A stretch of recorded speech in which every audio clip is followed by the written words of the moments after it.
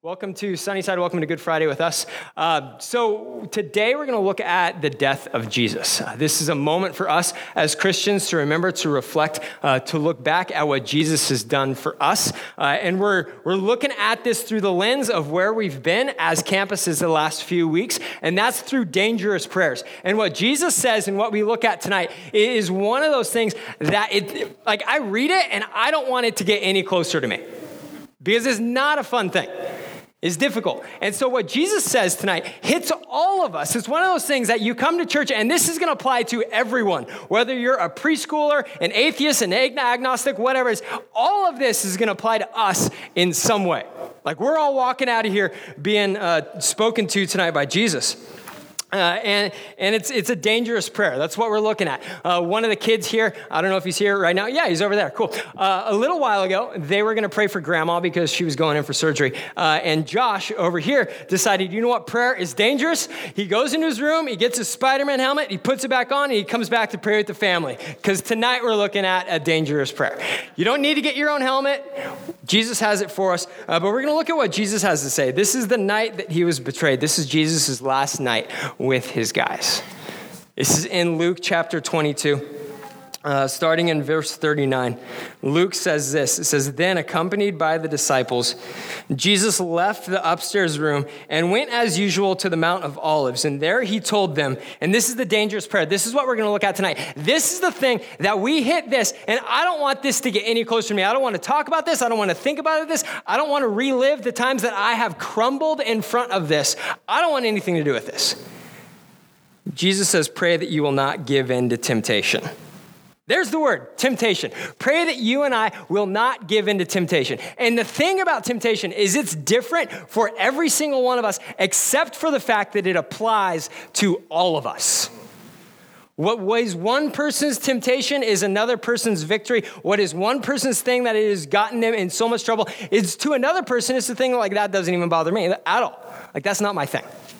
Some of you don't have to admit it, but your 15,000 pairs of shoes in your closet will admit it for you. Some of you are shopaholics, all right? This is me without restraint. Like, I love buying clothes as long as they're under a certain amount. Like, Ross, that's the problem for me. I walk in there, I'm walking out with stuff that I don't even need. Like, I'll hold up shirts to Anna. She says, "You already have that and that in multiple colors. Same pattern." And for some of you, like, that's our thing, shopaholics. We just buy too much. I got a buddy of mine who bought a jet ski in his sleep, right? Like, that's a level beyond what we can, like, brother needs help, okay? He was researching it for somebody. He was laying in bed. He's got his iPad out, and he fell asleep and hit buy. Like, that was just his thing. So he woke up, he looked at his statement, he's like, "Whoa, that's a lot of money that I paid for in my sleep." So he cancels the transaction and everything. For some of you, that's your thing. For others of you, the temptation is, I'm going to spend no money ever. I'm going to do everything I can to avoid this at all possible. And as a result, you end up making life really, really difficult for other people. Your temptation is that you're tough, you're difficult, you're tight to a fault. There's a pastor in a Midwest city who, this is like 100 years ago, so cars were becoming a thing. And he saw people driving around cars, and he's like, that is worldly. As Christians, we don't drive cars. So he would walk to church every morning, which is fine if you live in Pismo. He lived in Chicago. Like, I don't ever want to do that. Not in the winter when it's this many degrees, and not in the summer where it's like humid central. Like, no, not at all. Don't want that. The thing is, he also made his wife walk to church. Because if he's not going to sin, he doesn't want her to sin. And the day that he died, the leaders from his church bought his wife a car. Right? Like, we can agree that's a good thing. Again, it's temptation. Like, one person says, "I'm never going to buy anything because that's worldly." The other person buys a jet ski in his sleep. Like, for all of us, this is a thing. It hits us different ways. And temptation means something to each of us. And we're going to look at how Jesus engages temptation. And when Jesus does this, he steps into it as everyone who follows him runs away, as everyone else who's close to him is totally MIA in this situation tonight. And what we're going to see is we're going to see a demonstration of the gospel. We're going to get to see a demonstration of the good news that God saves people. Because the first thing that happens right here is Jesus walks away, this is verse 41, walks away about a stone's throw and knelt down and prayed, Father, if you're willing, please take this cup of suffering away from me. Yeah, I want your will to be done, not mine. And then an angel from heaven appeared and strengthened him. He prayed more fervently, and he was in such agony of spirit that his sweat fell to the ground like great drops of blood. This is Jesus who's doing the work here. This is Jesus who's praying. Religion will teach you and me that if we do these things enough times, eventually we're going to get up to heaven. But the cross shows us that Jesus paid everything. Jesus did everything, and then invites you and me into relationship with him because of what he has done. And so the first temptation that we're going to look at tonight is the fact that I don't need to change anything about my life. I don't need to change anything about my life. Jesus did everything, but I need to do absolutely nothing. And the disciples do this. So Jesus is off praying with such agony that sweat is falling to his face like great drops of blood. And at last, he stood up again and he returned to the disciples only to find them asleep and exhausted from grief. Why are you sleeping? He asked them. Get up and pray so that you will not give in to temptation. The 11 fall asleep. Jesus is there. He says, I'm going to go pray. I want you to pray with me. He leaves them. And they did what all of us would have done, right? It's dark. It's probably warm because they're in the desert. They've just eaten a big meal. It's quiet and it is late. I'm falling asleep. And that's the thing. That's what comes naturally for us. And the idea for us that man, if you're here and you're on the fence, should I follow Jesus or not? And somebody told you that there's nothing about it. All you have to do is say this prayer. That's a lie, because Jesus challenges us to face death every day and to give our old life to him and take on his new life. The first temptation is that I don't have to change anything. And the temptation to believe this means nothing. For us to follow Jesus means that everything about our old life dies because we're taking on his new life in place of ours. The second temptation follows. But after Jesus said this, a crowd approached, led by Judas, one of the 12 disciples. Judas walked over to Jesus to greet him with a kiss. But Jesus said, Judas, would you betray the Son of Man with a kiss? When the other disciples saw what was about to happen, they exclaimed, Lord, should we fight? We brought swords. And one of them struck at the high priest's slave, slashing off his right ear. And Jesus said, no more of this. And he touched the man's ear and he healed him. The second temptation that we're going to see tonight is the idea that you and I always have to be in control. The second temptation is that we're always in control. And if you're thinking, you know what, if I saw Jesus raise someone from the dead, I wouldn't have to be in control anymore. I would trust Jesus with everything. And the thing is that both men who failed in this situation, both groups of men who failed in this situation saw everything. They saw the water turned into wine. They saw the stadium fed with a little kid's lunch. They saw dead people come back to life. They saw Jesus walk into the ER of a hospital, tell everybody you're not sick anymore, and they all walk out together. They saw everything, but their issue was control. They could tell you the stats. They could tell you the verse. They could tell you the story. But in their hearts, they chose money and they chose their own agenda over following Jesus. One of them did it for 30 pieces of silver. The other group took out their swords because they're going to see what they want to see happen. They want to see that done to Jesus. They want Jesus to kick Rome out. They want Jesus to pay for the things that he had done, the way that Jesus had rubbed people the wrong way. They decided this is where control stops. Or this is where control comes to a head. This is where Jesus is going to do things my way. I think the thing for us to remember in this, because with a group our size, there are multiple people in here where life is not going the way that we want it to right now. If God answered our prayers, we'd be in a different situation, doing different things around different people, but he hasn't yet, so where's God? This is Good Friday. This is the day where God takes the worst evil possible and turns it into the greatest good in all history, which shows that he has a plan that's bigger than ours. He has things that he sees about us, through us, around us, in us, that we don't yet know. And so just like Jesus is saying, not my will, but yours be done, we can echo the same thing. We can step out of being in control. We can give up our preferences. We can give up the way that we think that things should be and follow Jesus in them, even when it doesn't seem like it's going to go well at all, because we can trust that Jesus is always in control. The third temptation. This is another one that's not fun to talk about. This is one that, that hits some of us close to home. It's the idea that, it's just this one time. It's just this one time. That's the only time that it's going to happen. It's just this one time. Verse 54, so they arrested him and they led him to the high priest's home. And Peter followed at a distance.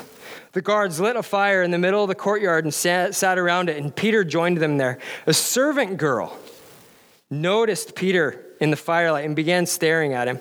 Finally, she said, this man was one of Jesus' followers. But Peter denied it. Woman, he said, I don't even know him. After a while, someone else looked at him and said, you must be one of them. No, man, I'm not, Peter retorted. About an hour later, someone else insisted, this must be one of them because he's a Galilean too. But Peter said, man, I don't know what you're talking about. And immediately, while he was still speaking, the rooster crowed. At that moment, the Lord turned and looked at Peter, and suddenly the Lord's words flashed through Peter's mind. Before the rooster crows tomorrow morning, you will deny 3 times that you even know me. And Peter left the courtyard weeping bitterly. Man, it starts with one small denial. It's the lowest person who could be there. It's a young woman. And she goes up to Peter and says, you're with Jesus, right? And it's a simple denial right there. Nobody's going to know. Nobody's going to take her word for it. Nobody's going to believe her. Yeah, I don't know Jesus. And that opens the door. That opens the door to the next denial. That opens the door to the one time turning into a habit. And that's what happens. The groups of people get bigger and bigger, and Peter continues to say, no, I don't know him. I don't know who Jesus is. And yielding to temptation for all of us opens the door to sin. And when sin walks through the door of our life, it holds the door for destruction. It holds the door for addiction. It holds the door for broken relationships. It holds the door for areas of our life to die off. It holds the door for these things because sin takes us farther than we want to go, holds us longer than we want to stay, and costs us more than we want to give. In this culture, in this moment, it starts with the least believable, least threatening person at the whole event. And she's able to turn Peter like that.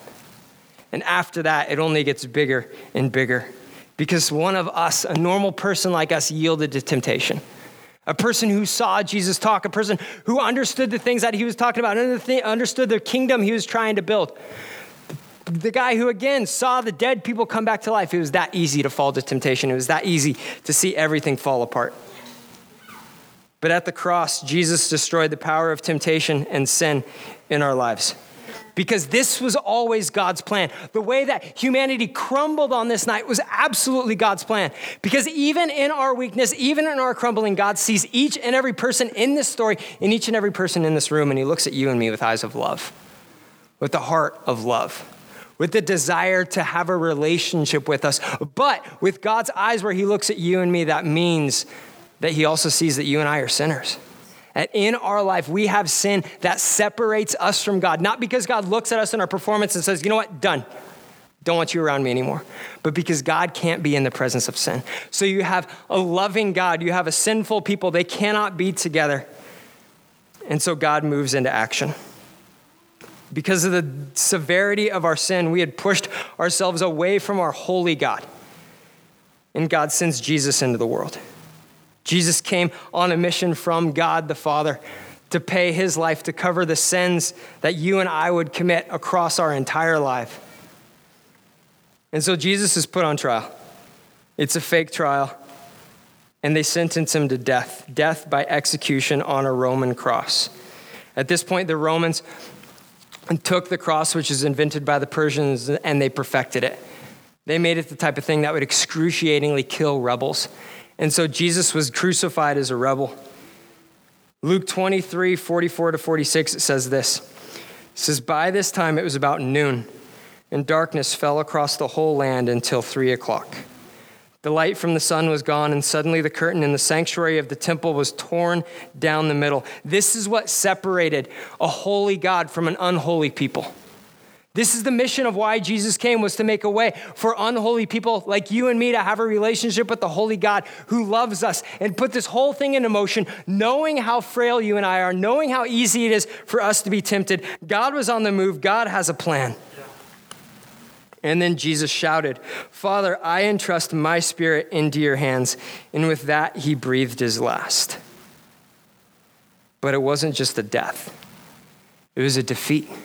Because in his death, Jesus defeated temptation for us, because of us, and to establish a relationship with us. Jesus defeated temptation for us. The key word there right there is substitution. that Jesus hung on a cross to pay for our sins. Because of everything that we've done, because of the holy God against whom we have sinned, the penalty is death, and Jesus says, I'm going to pay it. This isn't something that he got backed into. This was something that he came onto the earth with the plan that he's going to give his life as a ransom for many. Even in Fresno in 2021, he's giving his life for us.